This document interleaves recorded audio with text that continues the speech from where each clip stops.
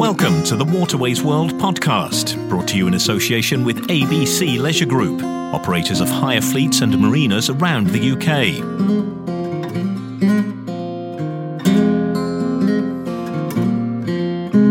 Hello and welcome to the Waterways World podcast.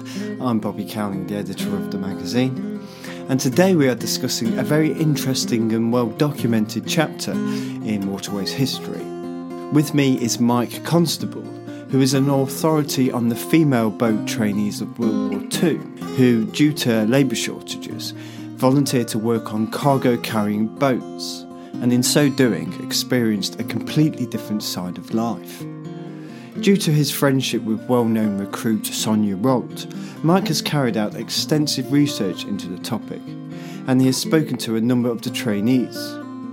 Along the way, he has busted several myths, the biggest one relating to the pejorative term idlewoman, and has uncovered some fascinating insights. So, let's hear what he has to say. It would appear that the scheme to recruit women to work boats began with an advertisement in a national newspaper in, I think, 1942. But it actually goes back much further than that, doesn't it? Yes, it does. It goes back right as far as the First World War, actually. Really? Yeah, and the government made such a mess up of the pinching of canal boat staff for their war effort. They ended up in a right mess at the end of the war, having to transfer people back from regiments or transfer them to transport regiments so they could come back to their boats. Right. And of course, when they started the Second World War, or when the Second World War started, they quickly realised that there was going to be a shortage of boat crews. And it took a little while into the war before they knew an answer. They tried several answers. They tried recruiting from around ex-boaters. They'd already upset the system by introducing reserved occupation, but only for over 25-year-olds. So an awful lot of the family boaters, children, if you like, had been taken off to war, and along with a lot of the maintenance staff, and the canal committees that they were still using tried to recruit from, say, other company boaters or ex-company boaters. They tried recruiting from Ireland, but the Irish scheme didn't really work. They got some volunteers, but they found they could get more money elsewhere and rather less hours. So that sort of disappeared, and they were left with a hell of a problem. In 1942, they were really sort of short of crews. And there's a splendid newspaper report of a cabinet meeting which says they could move far more cargo if they got the crews.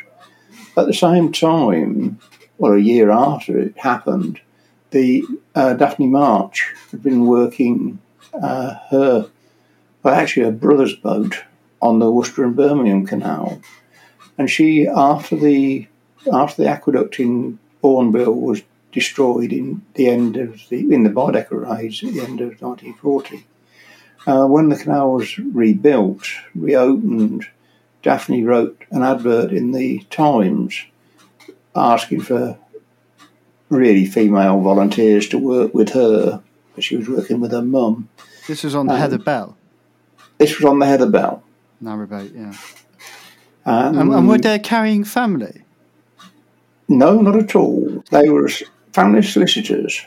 Right. Christopher March was a solicitor. He'd already run away to sea at the age of 14 from school and been brought back rather sharpish. But he was fascinated by canals. He was the equivalent of several people I won't name, but who are quite well known on the canal, who would hang around boats every minute they'd got, and cadging lifts and things like that. And when the war broke out, he promptly gave up his soliciting and went off to the Merchant Navy, and leaving his sister to operate the boat. She had put this advert in the Times for Crew. She had, I think it was 70 replies to her original letter advert, and one of the people who replied was actually the Minister of War, or Minister of War Transport, who was very aware of this problem, and he tried to persuade Daphne to change to training others, as she was obviously so good at it, and move to the Grand Union. Well, Daphne wasn't keen on operating on the Grand Union. She was working quite happily on the Worcester and Birmingham and going up to Newport and places like that. But she was working mainly for the Townshend Mill Company in Worcester, and she was delivering up to Birmingham and taking coal back down to the mill.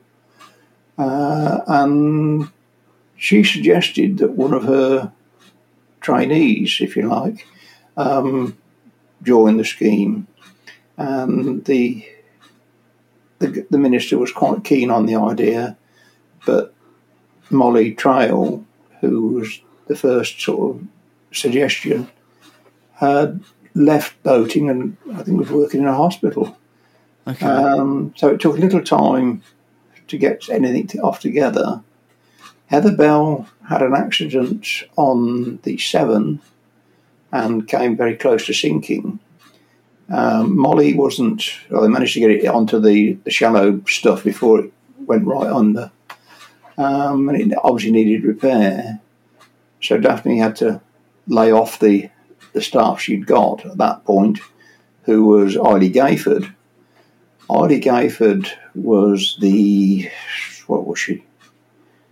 She was the sister of a high-ranking RAF officer. Her brother-in-law was an even higher-ranking RAF officer. Molly Trail's husband at that moment, but not for much longer, was also a very high-ranking RAF officer, and the officers' mess clearly played a part in this, because Molly suggested to Daphne that Eiley Gayford would be a possible crew member, and that indeed was the case. They worked together for a bit. Eiley Gayford later became known as Kit Gayford, didn't she? That was a Birmingham problem. Everybody that in Birmingham refers to anybody else, really, not just a relation, but practically everybody as our kid or the kid. Eiley didn't like being called kid, and it eventually got modified to Kit. Yeah, she found more acceptable. But it is true, everybody in Birmingham does refer to any other relation, older or younger, as the kid. It's certainly worth pointing out that Kit Gayford wasn't actually a kid, or sort of a kid would suggest somebody in their teenage years or early adulthood, I guess. But she was a bit more than that. She was definitely a bit more than that, yeah. But she became quite a legend, didn't she? On the yes, she was certainly the best known of the trainers. Yeah. So how did the programme get to the point where it was actually a viable thing? Well, in very late 41, early 42, the government were really desperate. As I say, this report in 42 was suggesting they needed lots and lots and lots of volunteers. But it was still a volunteer thing, and Molly Trail had persuaded the Grand Union canal carrying company to try and work a training scheme. Grand Union had a bit of a problem trying to find someone who was prepared to take on women to work with them. But eventually, Albert Sibley and his wife didn't have any children, and they could see this was going to be a help. They'd get extra money for training, and also they would have help to work the boats, which was obviously going to be a good thing. And as soon as the weather improved It was a bit grotty at the start of 42, a lot of ice.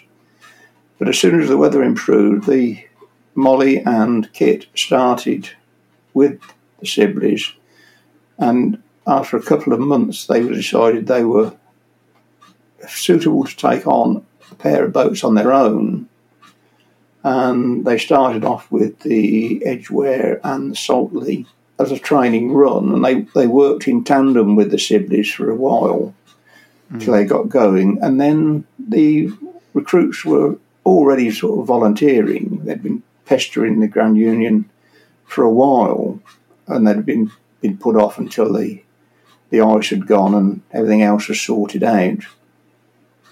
And there they sort of started training themselves.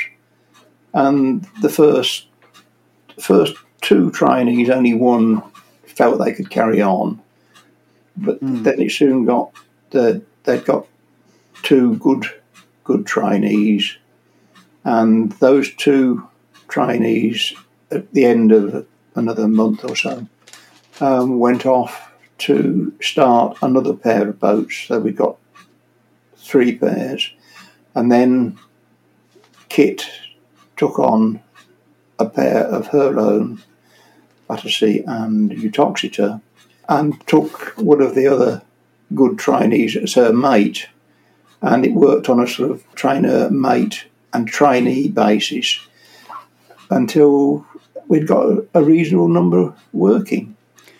You mentioned that one of the first 2 people who were recruited to the scheme left. There was quite a high kind of fail rate, wasn't there? I say fail rate, but you know what I mean. High turnover is the point. Yeah, that's right. That's a better word. Okay. Yes, indeed. Yes, it was a case that it was a bit too hard work for some. It does require a little bit of strength and effort, as you can imagine. A lot of them just weren't set up for living in small cabins, and even with the sort of extra addition of 2 days off every time you'd done a good trip, 2 trips, it just wasn't for them. It's not for everybody. What kind of women did this scheme attract? There wasn't a type. It was across the sort of whole spread of society. Although I think it would be fair to say that it was more to the upper end of society than the lower end, for the very good reason that in 1941 the government had already introduced labour schemes for women. They'd known from before the war they were going to need to use women. There's a 1938 document that suggests to all the companies they needed to think seriously about how they could employ women. And this started up in 41, registration. And there were 2 levels of registration. There was mobile and immobile. And if you were married with children, then the chances are you didn't want to move around. So you were in the immobile category. If you were in the mobile category, you could practically be sent anywhere and moving around all the time. So the lower classes, for want of a better word at the moment, tended to go into the industrial jobs or the forestry, land army, forestry army schemes. And indeed, in late 1941, they brought in national service for women, 18 to 40s, into the services.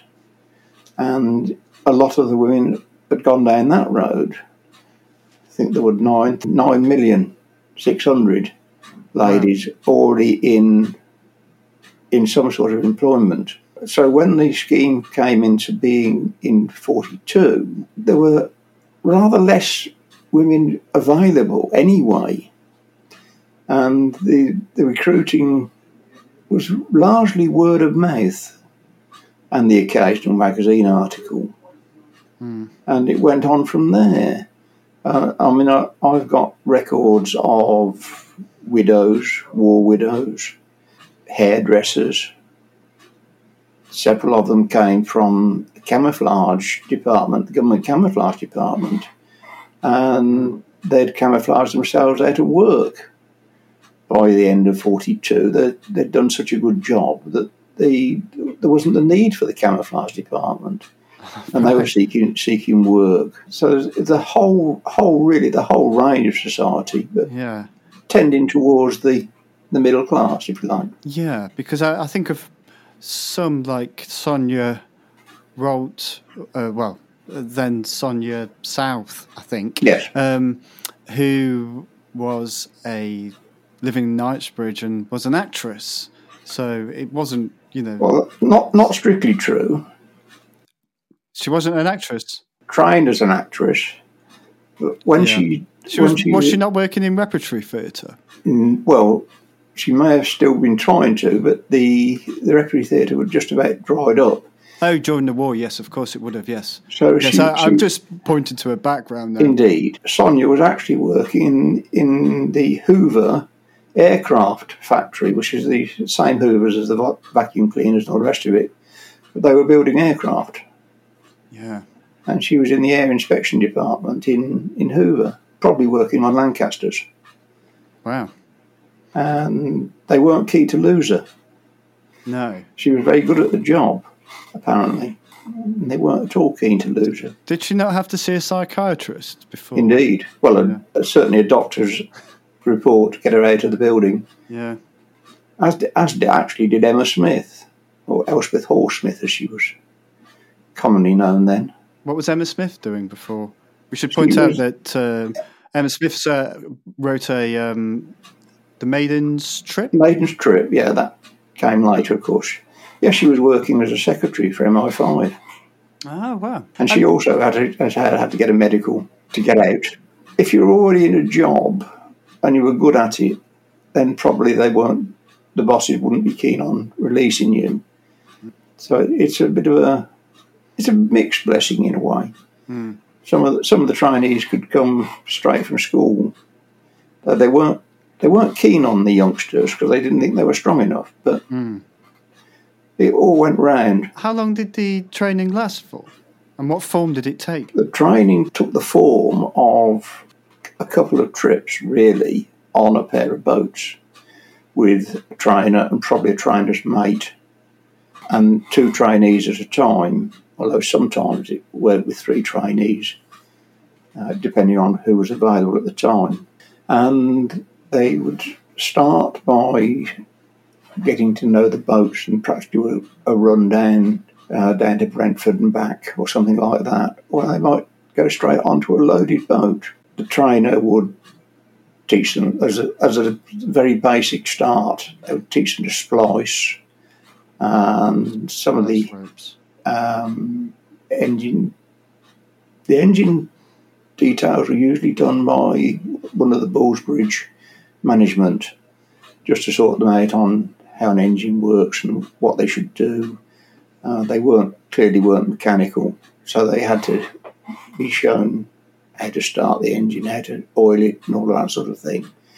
But then they went off on a training run, and they would take it in turns to steer the motor, steer the butty, do the lock wheeling, and take it in turns to go round. And if it was Kit, certainly when she'd been with them for 2 or 3 days, so she'd got an idea of how they were working, she might leave them and do the lock wheeling. Normally, of course, it would take time to get used to that, so she thought she could leave them on the boats. And it was only the better ones she would do that with to start with anyway. Mm.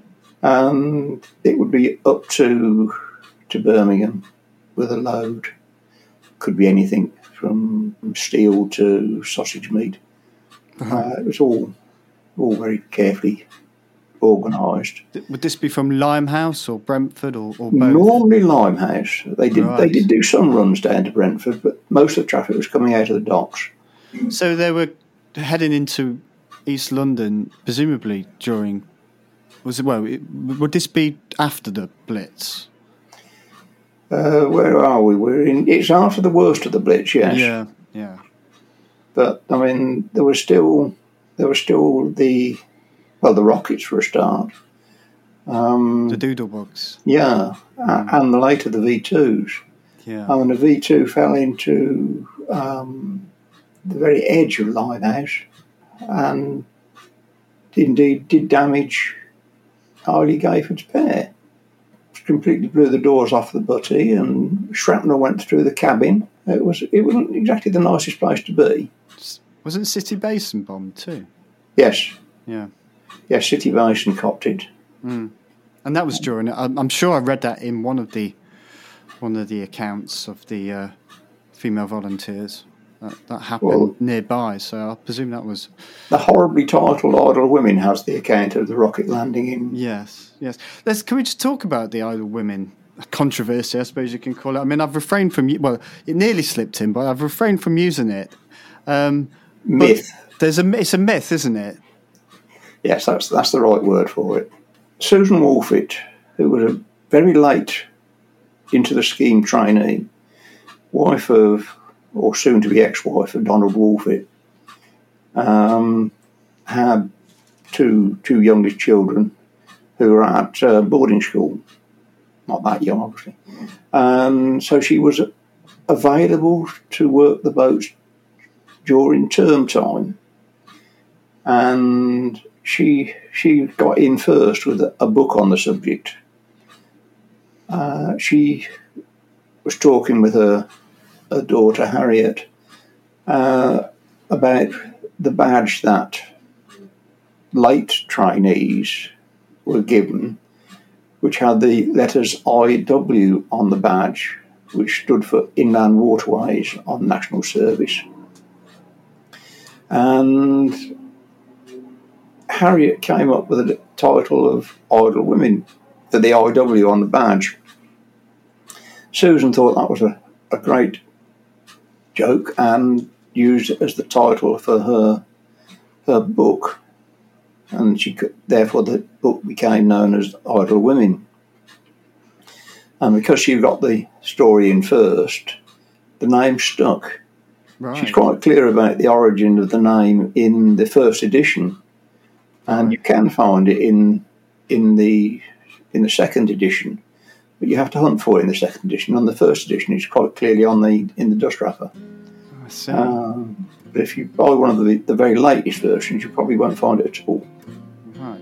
So you don't think Idle Women was ever used? I mean, the myth is that it was a disparaging term invented by dreamed up by the working boaters.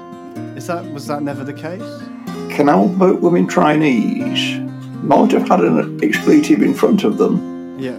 Ex-trainees or something like that, but Idle Women was never heard of during the war.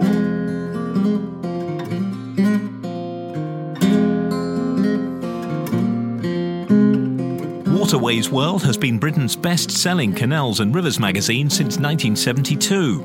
In each monthly issue, you'll find the latest waterway news, practical advice on boat buying and boat ownership, reviews of the latest craft and equipment, a pull-out cruising guide to help you plan your next trip, first-hand accounts of waterways life, and insights into the history and heritage of our canals and rivers. For subscription offers, visit waterwaysworld.com, where you'll also find a searchable magazine archive, our interactive Ask an Expert advice section, and our boat search feature, the most comprehensive listing of canal boats for sale you'll find online. That's waterwaysworld.com.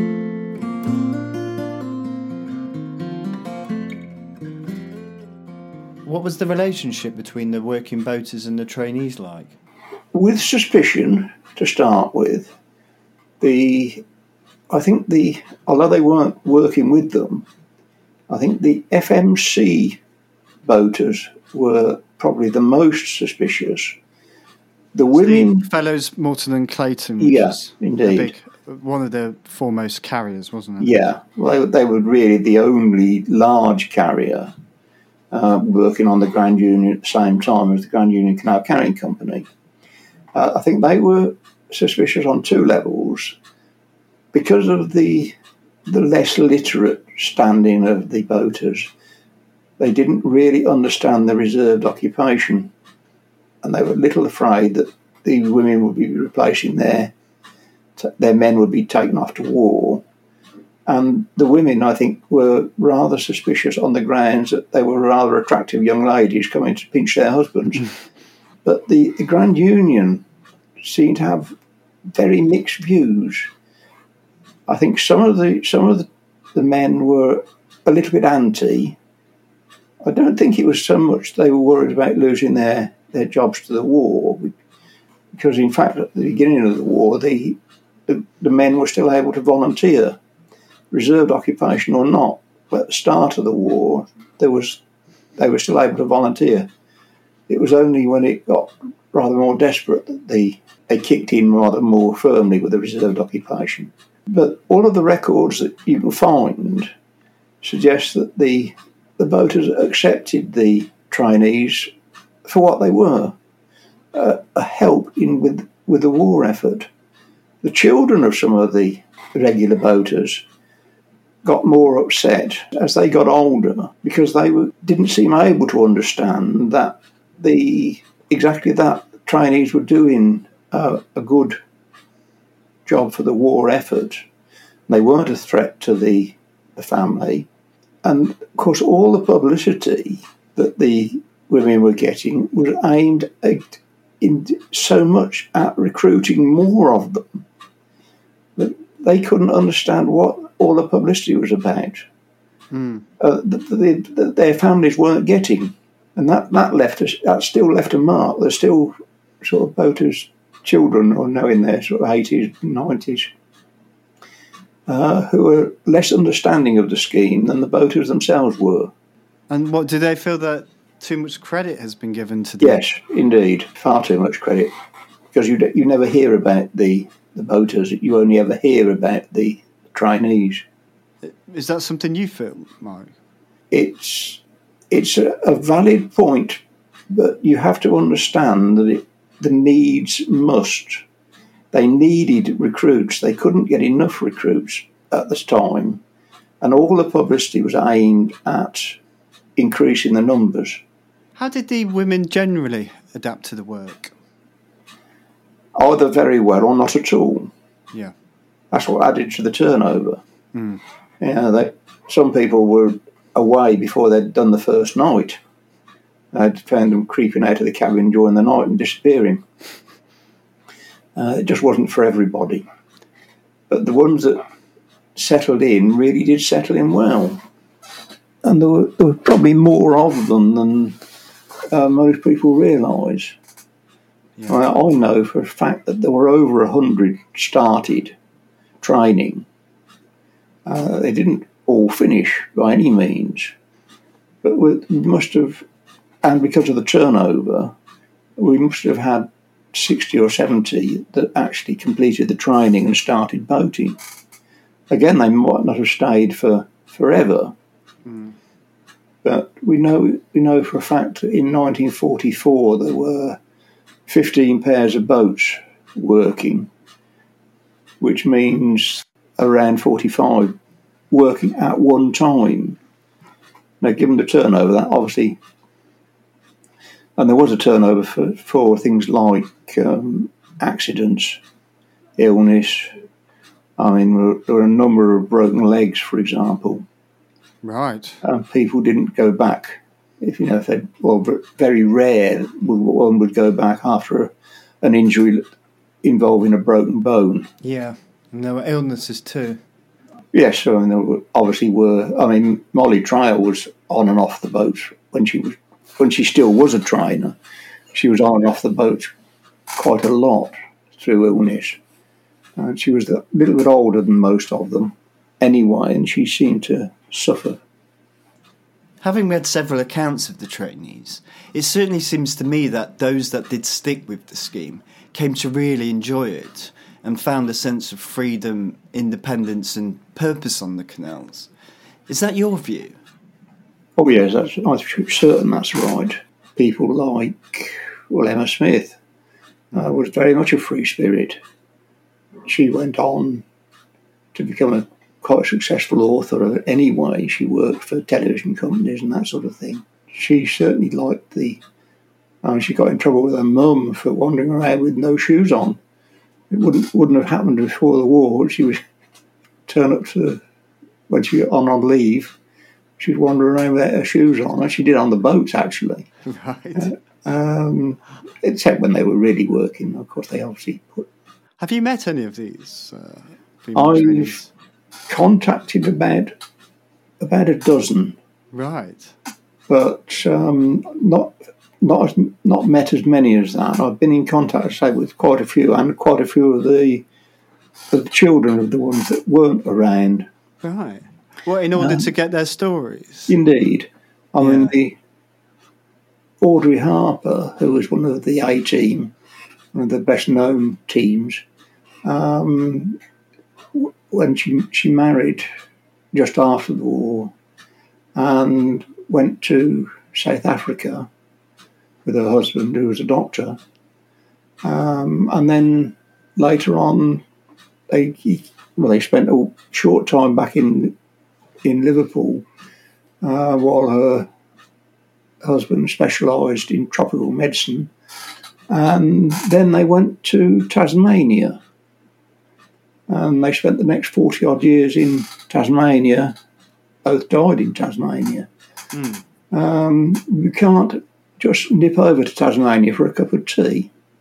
No. So we had to have an email session. Christian Vlasto, who again was a doctor's daughter, married a BBC translator, and they moved back to Pakistan, where her husband came from, and she again died in Pakistan. You can't nip over to Pakistan for a cup of tea. Yeah, sure. But what kind of information were you getting from these? Well, Audrey, I've got sort of various of her written bits and pieces. Do any provide insights into the work and the life? Well, yes and no. I mean, I think I have to say yes, because they've been quite forthcoming. There was no sort of hiding behind things, and they were all, as we said earlier, gaining freedom from doing this role. They were meeting different sort of people. They had a lot of freedom as long as they sort of did the job. They didn't have a foreman standing over them. Yeah.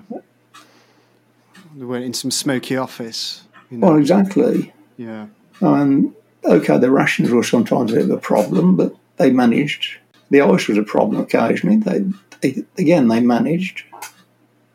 We've spoken about the relationship between the trainees and the working boaters. Yeah. And we've also mentioned Sonia South, who actually married a working boater and stayed on the cut after the war, didn't she?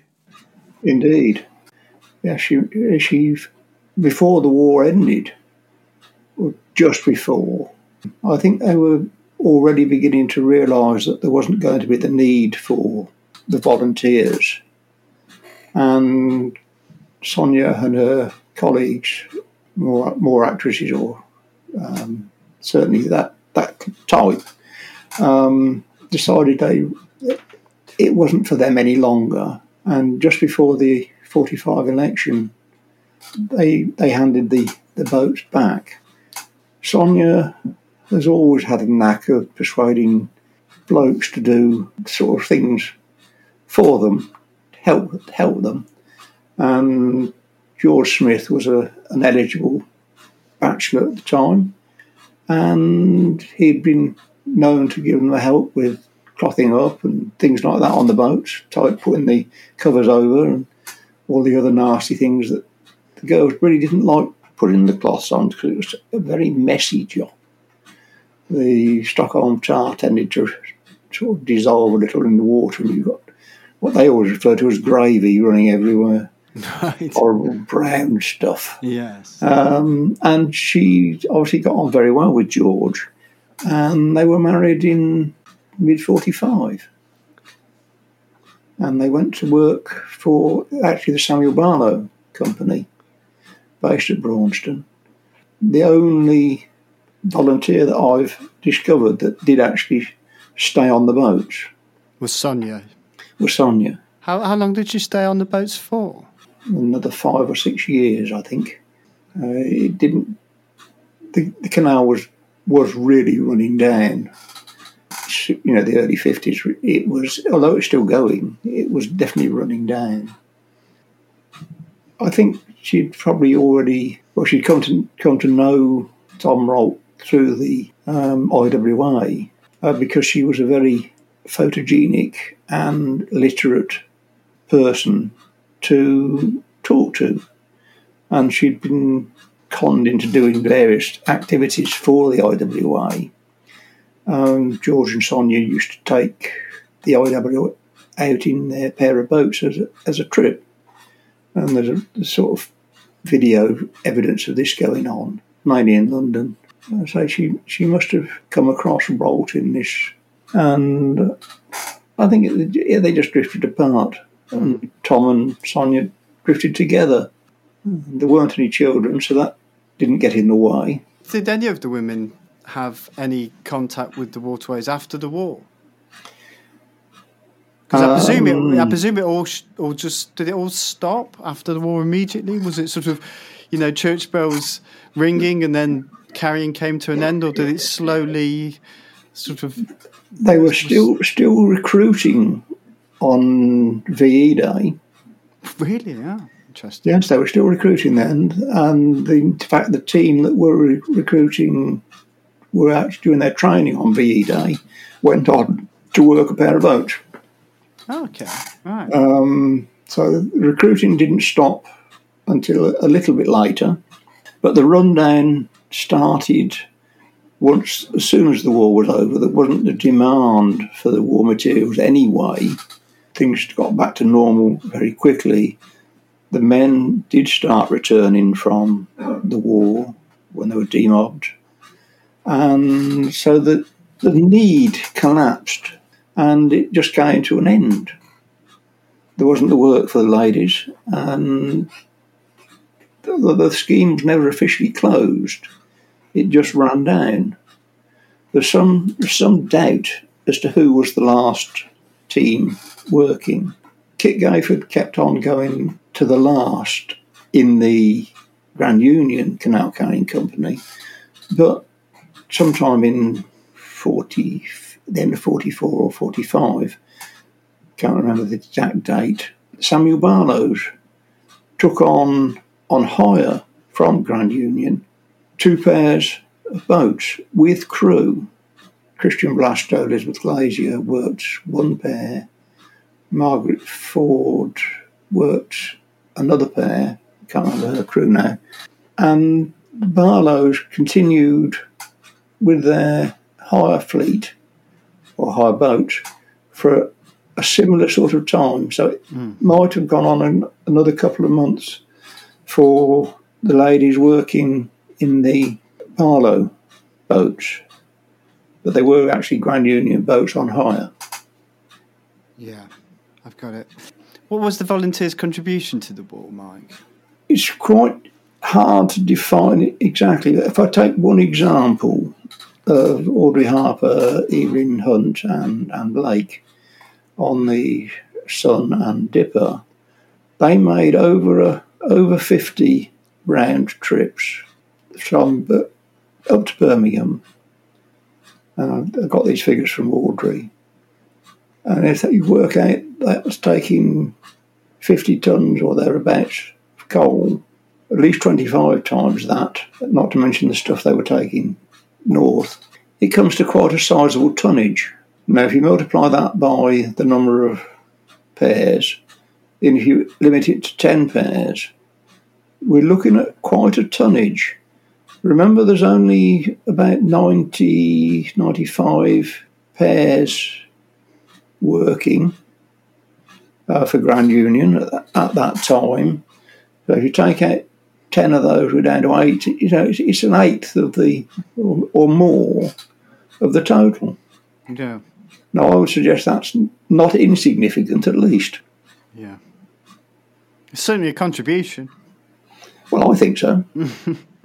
How did you become involved in this topic, Mike? Well, I suppose basically it's down to Sonia. I first encountered Sonia in the early 80s when BW, as it was, were selling out Banbury to the developers, and Tooley's Dock was under threat, and Sonia was a friend of the English Heritage Commissioner at the time, and Neil Cossons, and I was also in one of the societies that both Neil and Sonia belonged to, the Newcomen Society, and someone pushed me into saying my piece about the closure of Banbury Dock. My great-grandfather worked for the Oxford Canal Company on the bank, not on boats, and so I'd got connections with Banbury, still have, and I got to know Sonia then on various committees, societies we both belonged to, and we became sort of firm friends.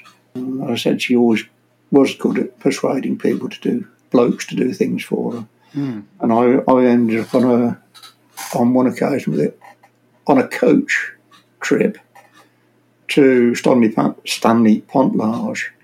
I was one of the house where she lived. Is it in Gloucestershire? Yes. Yeah. I was coach load, and I was one of the guests, and I ended up taking cream scones round the garden. Trays and trays of scones and cups of tea round the garden to the rest of the party, because I knew her very well by that time. Yeah.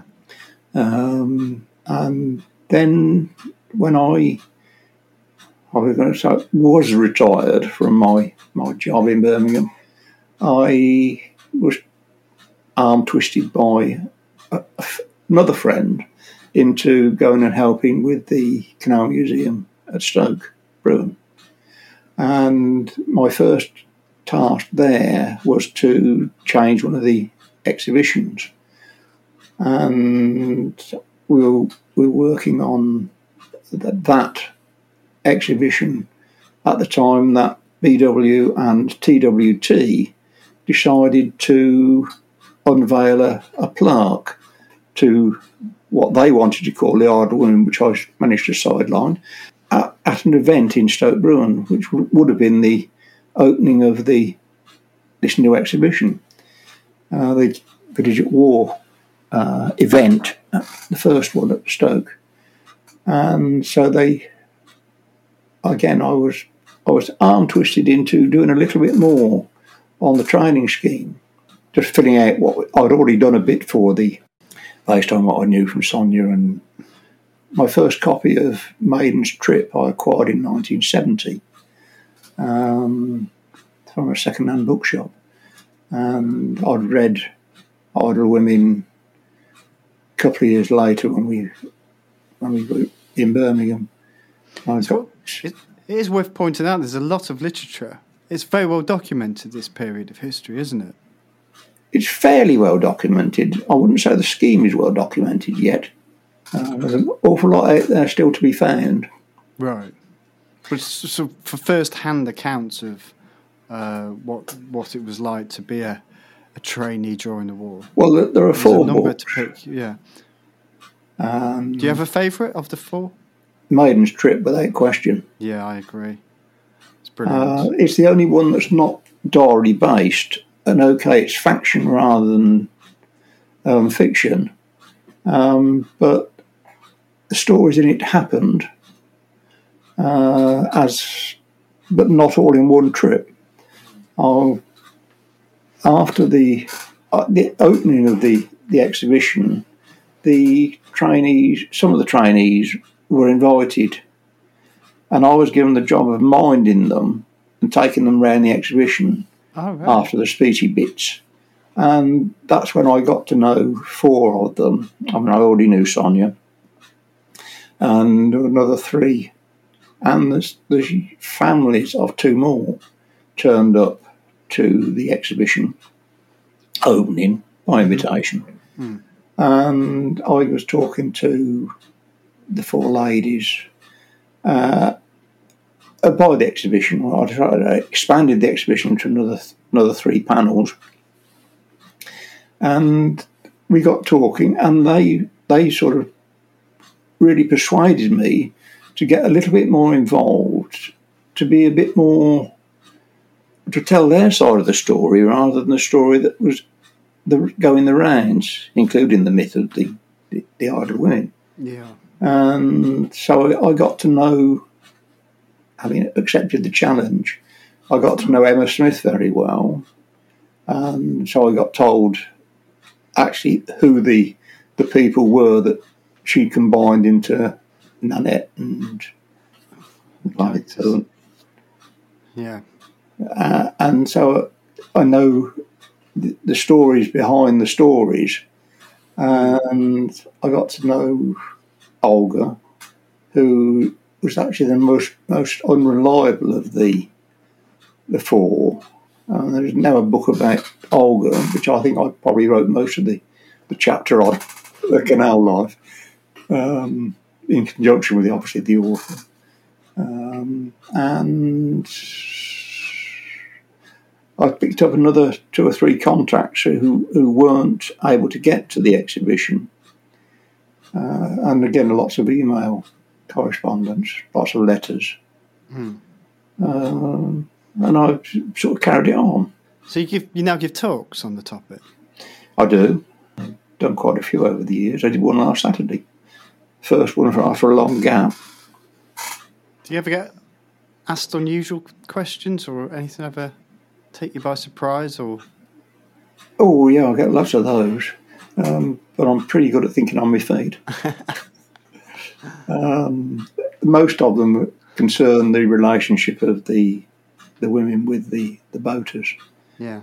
Because it gets picked up on that the boaters didn't like them. And I always feel that's total rubbish. Yeah. There were obviously episodes, but in many cases the boaters were grateful. And certainly as far as the government were concerned, they were very grateful because they'd got a big hole that needed filling. Of course, yeah. Okay, Mike. Is there anything we've not touched on that you think's important? I think I would add really that the women themselves didn't regard themselves as special.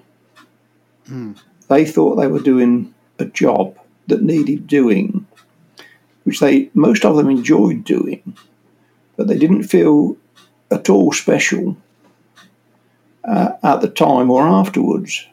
And some of them didn't actually appreciate all the publicity and fuss they were getting. Yeah.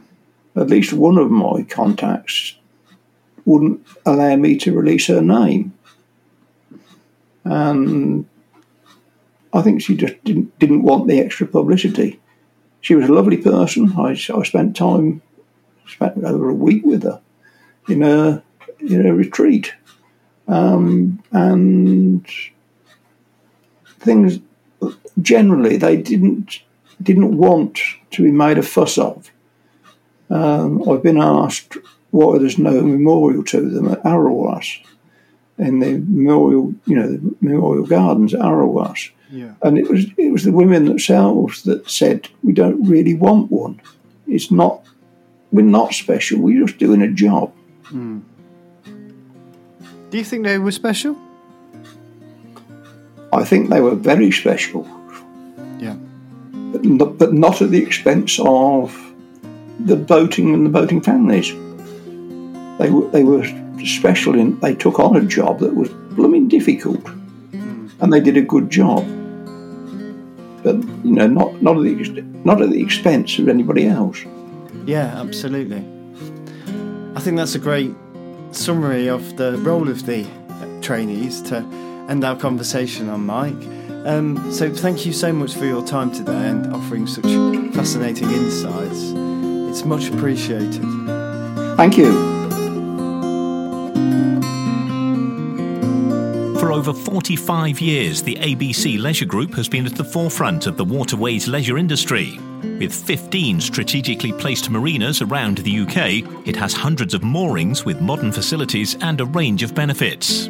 ABC also runs a successful and competitive boat brokerage business. See abcboatsales.com, as well as over 200 luxury hire boats and day boats. Visit abcboathire.com. Furthermore, it offers a range of land-based holiday accommodation, including waterside holiday cottages and caravan parks. Visit abcholidaycottages.com.